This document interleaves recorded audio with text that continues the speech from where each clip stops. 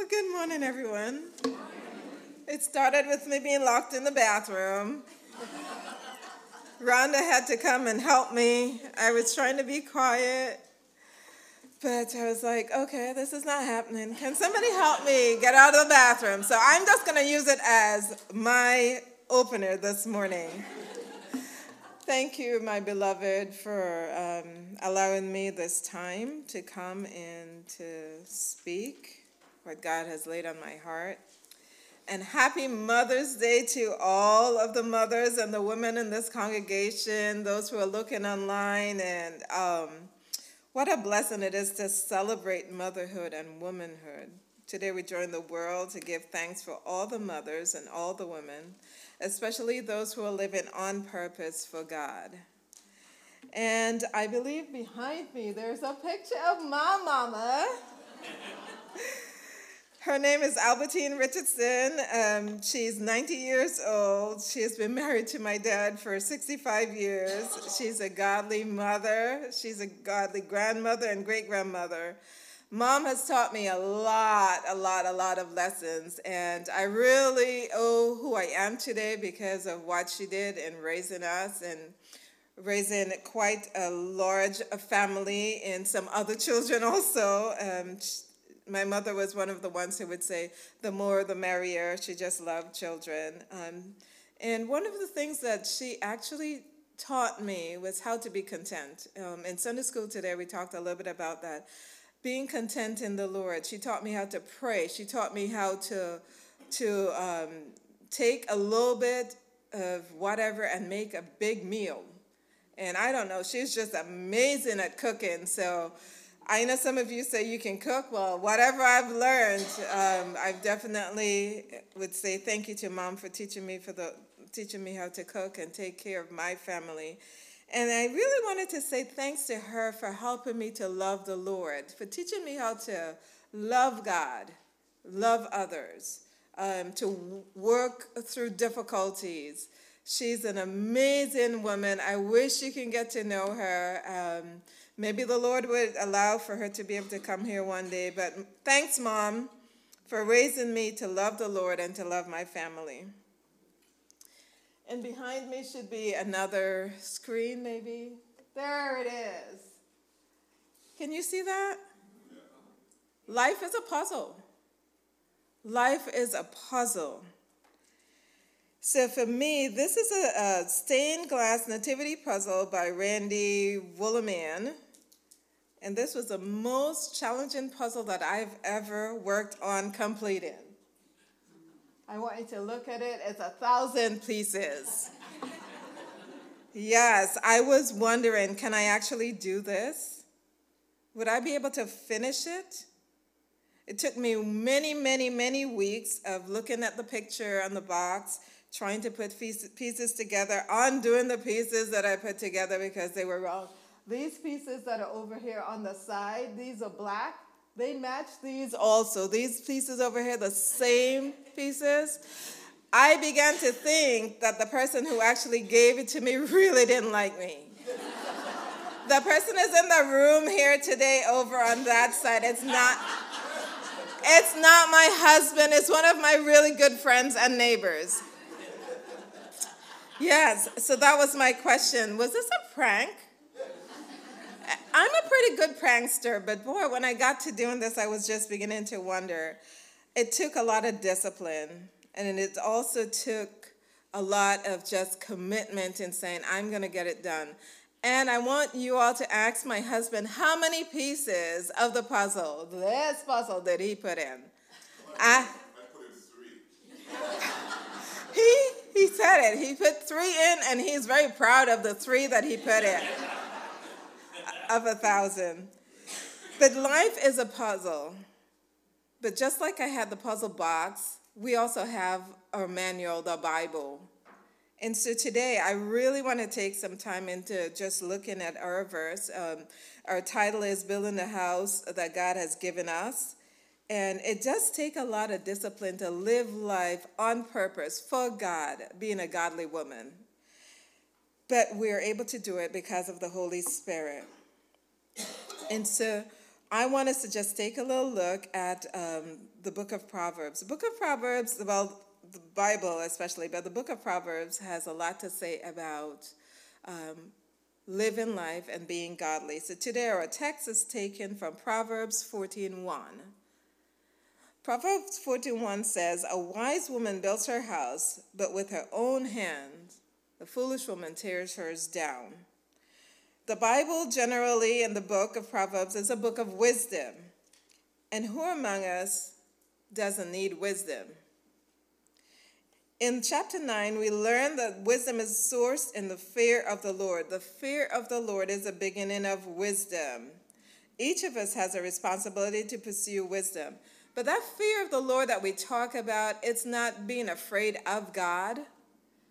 It's having a real great appreciation for who God is and a healthy reverence to who God is. He created us.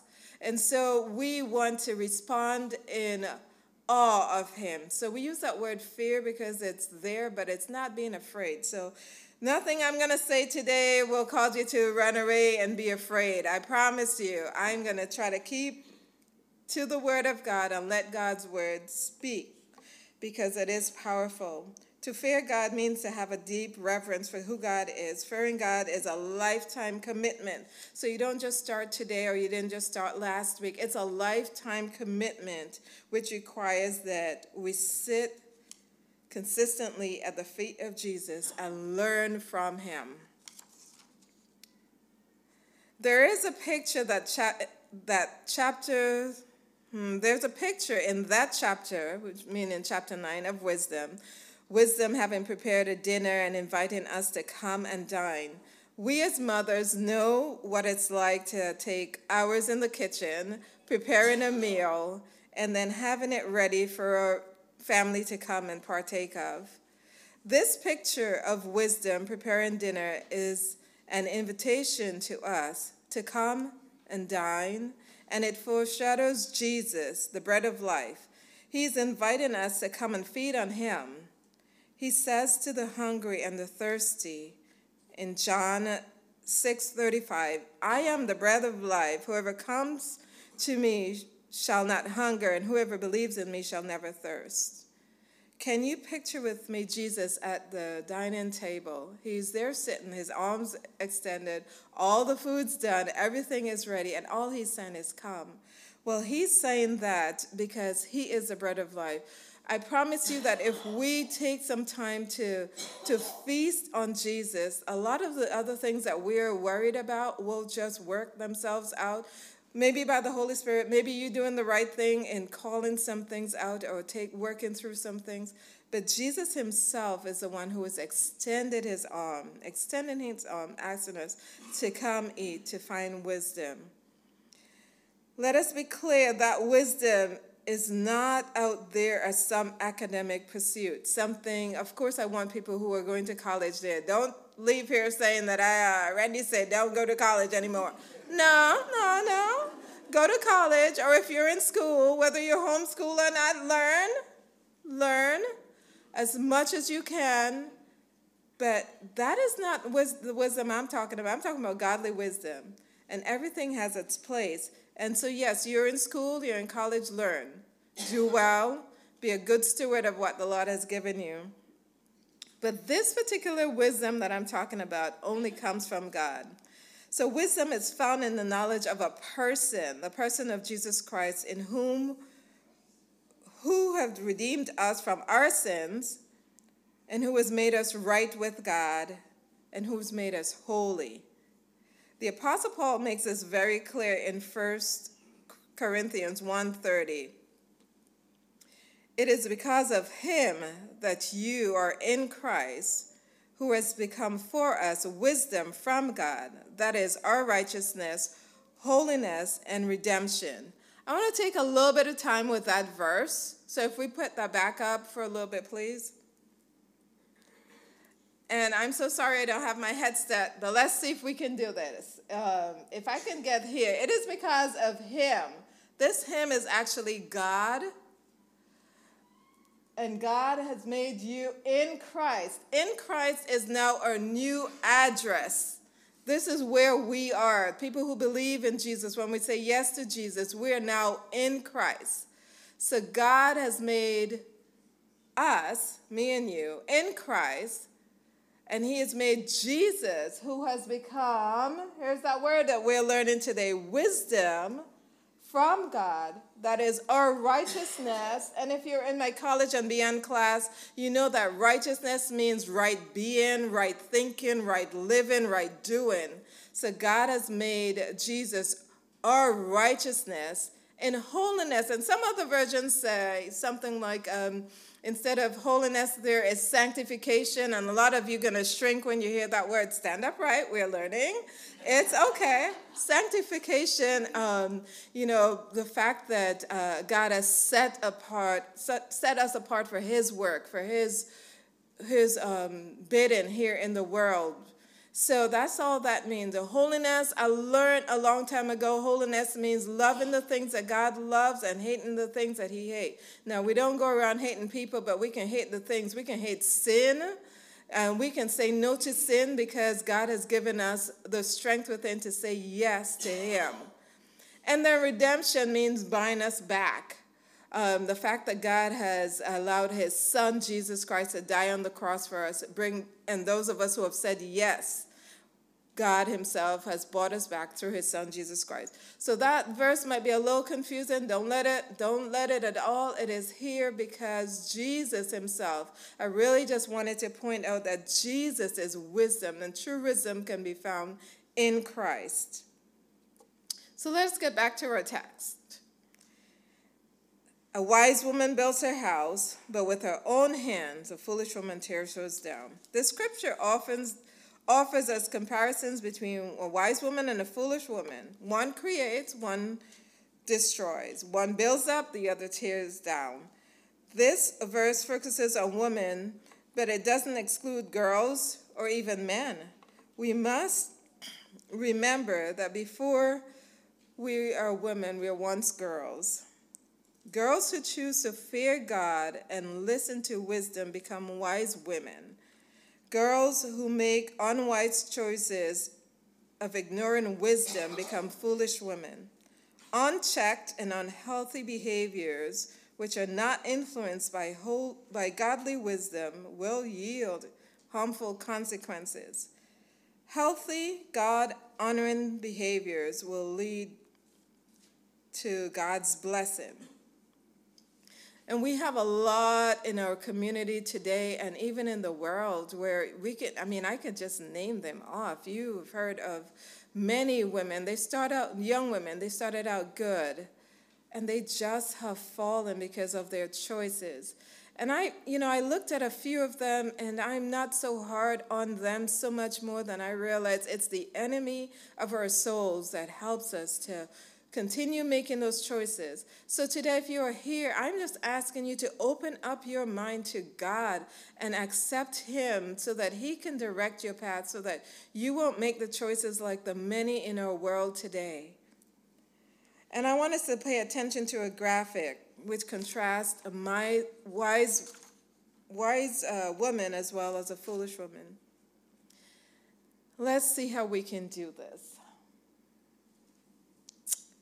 All right, so a wise woman, the first thing I have is accept the Lord. There we go. We're going to get it. Accepts God as the Lord of her body. As a foolish woman rejects God and makes her body the Lord. The next one is a wise woman surrounds herself with godly friends, whereas a foolish woman keep ungodly friends. A wise woman speaks words of affirmation and blessing to her husband and her children, her community, wherever she works. A foolish woman tells lies, flatters to deceive, is seductive with the end goal in receiving something. A wise woman is a peacemaker. And I want to stop there a little bit. A peacemaker doesn't mean somebody who is just a peacekeeper. If you're just a peacekeeper, when there's times when you should talk through things and bring God's wisdom to bear on something, that's a problem. God wants us to be a peacemaker. He says in the book of Matthew, blessed are the peacemakers, not a peacekeeper. And sometimes we can just keep the peace for keeping peace sake, and we know what's going on is wrong, and we're not addressing it. That is not being wise. That's being foolish. So God wants us to be a peacemaker. Now, a foolish woman creates strife, brings confusion and division. The next one is a wise woman is willing to ask for and seek forgiveness, realizing that she is not always right. Whereas a foolish woman never admits to being wrong, but always feels that others have wronged her. Victim mentality kind of person right here is always about something else. Even if you found the person caught in the act of whatever, it's still somebody else's fault. A wise woman prays and perseveres through hard times, even when God says no. There are times when God says no, even if it's a good thing you're praying for. And he said no. He's told me a lot of no's in my life, and I have to just pray and press through it. Don't have time for the stories, but he did. And at a later time, I will be able to share some of those. A foolish woman relies on herself and turns away from God in tough times. Do you know somebody like that? A wise woman is disciplined or self-controlled, whereas a foolish woman is undisciplined and is out of control. To the women, the wives, the mothers in the audience today, which column represents you? For our teens and young adults, which column do you aspire to be? For those of us who are mothers, a great principle to live by as a parent is parent in the present with an eye on the future, which means that if there's something to work through, deal with it. This means administering discipline in real time with a future goal in mind for the child. In Proverbs 22:15, we are told, foolishness is bound in the heart of a child, but the rod of correction drives it far away from him or her. According to this verse, parental discipline is essential. One of our primary responsibilities as parents is to correct the foolish behaviors in our children.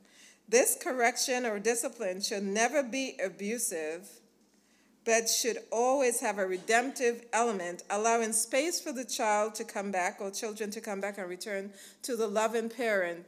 And the loving parent also has a responsibility to welcome that child back into the right relationship. So when it comes to discipline, you don't discipline and send them to the room and then just let them stay there and they fester and it bruise and they're just wounded. But you open another time for you to talk about it and say, okay, so how could we have done this differently? Bringing them back into a right relationship with yourself. And that's what God does for us. He does that. He disciplines us, yes, but he also brings us back. So if we don't discipline our children when they engage in unhealthy behaviors, they will grow up to be young adults who continue to engage in unhealthy behaviors. Remember, girls who make foolish choices may develop into foolish women who may marry your son or our son and end up tearing down the house that they're supposed to build. For those of you who are teenagers, you also have a responsibility to respond to correction well. Know that your parents love you and want the very best for you. It is never easy to receive discipline, but it's necessary for growth. Hebrews 12:11 says, "No discipline seems pleasant at the time, but is painful. Later, however, it produces a harvest of righteousness," here's that word again, "and peace for those who have been trained by it." I have a little story that I'm going to share with you. Between the ages of 8 or 9, my sister and I went visiting our neighbor.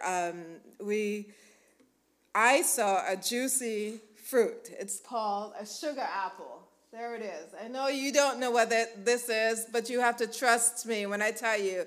This is the most tasty apple that you would ever taste if you've had one. And it is a tropical fruit, so sorry, I'm from the island. You guys know that. I'm an island girl. I'm good with it. Hope you are too. This fruit is called a sugar apple. The sugar apple is delicious. It's juicy. What happened was that I saw it. It was over a neighbor's fence. I put my hand in to grab the sugar apple. So that's stealing, because I'm putting my hand. I was at one neighbor's yard. I'm reaching my hand through the fence to grab this sugar apple because they were all just dropping and falling on the ground. And I thought, I could actually eat this apple and be happy. It was a good thought. Maybe not so much, guys. Don't steal. Stealing is wrong. Put my hand through. But what I didn't realize was that there was a nest, a yellow jack nest. And so in pulling my hand back with the apple, I got stung all over my hand. It was actually my left hand too. And the apple, I didn't even get to taste anything, obviously. I screamed. The juice is rolling down my hand. I'm screaming. I'm a mess. Everybody comes running. Mr. John, whose apple tree it was, he also came because he heard the commotion, came and he saw what was going on. They took me to my mom, and my mom, she did what moms would do, washed me up real good and sat down, and she started taking out all the stingers out of my hand. And she kept asking me, so tell me, why did you go to steal Mr. John's apple again? She just kept asking me that same question. So why did you need to steal his apple? And so I'm giving all between the cries, and it was looking good, and they were all falling, and nobody's eating the apples. And why are you stealing? That day I did not get a spanking because I think she was too sorry for me. Normally I would have probably gotten a spanking, but I didn't get a spanking. But I learned my lesson, and the fact that she lectured me afterwards, even as she's taking out the stingers out of my hand, and my hand is so swollen, she told me, you should never steal. You should not. She was just willing to step into that and say, now you need to go back and apologize to Mr. John about stealing his apple. And let me tell you something. That cured me of stealing. You don't ever have to worry if I'm going to take anything. I have learned my lesson. But my mom was willing to take that and allow me to just deal with the tough thing, deal with the pain, but know that stealing is not right. I'm going to switch a little bit here and talk about the fact that God has made us all builders. He has created us in his own image. And so the verses behind here, whether male, female, young or old, we are all builders. And God said, let us make man in our own image and our likeness, so that they may rule over the fish of the sea and the bird of the sky, over the stock and the wild animals, and over all creatures that move along the ground. So God created mankind in his own image. In his image, the image of God, he created them, male and female. God blessed them and said to them, be fruitful and increase, or build, fill up the earth and subdue it. Rule over the fish of the sea, and the bird of the sky, and over every living creature that moves on the ground. So we are all created by God on purpose to build up, to be fruitful, whether in number or in behavior. Here he gave Adam and Eve a command to be productive and to have dominion over what they made. He gave them blessing, but he also gave them a job to do and helping them to manage creation. So the question is, what is your purpose? He gave Adam and Eve a purpose. What is your purpose? We are all created by God for a purpose, on purpose, to bring him glory. And as we live out our purpose, we will do just that. Have you discovered your purpose and what you were made for? Teenagers, have you discovered your purpose? This is the time where you can just ask God and ask him. And young adults, ask God and he would let you know. The truth is we are all created with a purpose, for purpose. He is willing to show us, but we must take the time to find that purpose. It should be our most important pursuit, to figure out what God has created us for. And just in case you got a little jealous, men, because you thought, oh, I'm going to be talking to women all day today. Well, no, it's not so. I have something for you too. In the Gospel of Matthew, Jesus told a story that compares a wise man and a foolish man. And some of you may remember the song about the wise man, foolish man in Sunday school class. The wise man built his house upon the rock. You remember that song? You're nodding yes. The wise man built his house upon the rock, and the rains came tumbling down. The rains came down, and the flood rose up, or came up. And the house on the rock stood firm. But there was somebody else building too. Who was it? The foolish man. The foolish man built his house upon the sand. Wrong choice. Good idea to build, wrong place. The foolish man built his house upon the sand, and the rains came tumbling down. The rains came down, and the floods came up. The rains came down, and the floods came up. He knows it. The rain came down, and the floods came up, and the house on the sand fell flat.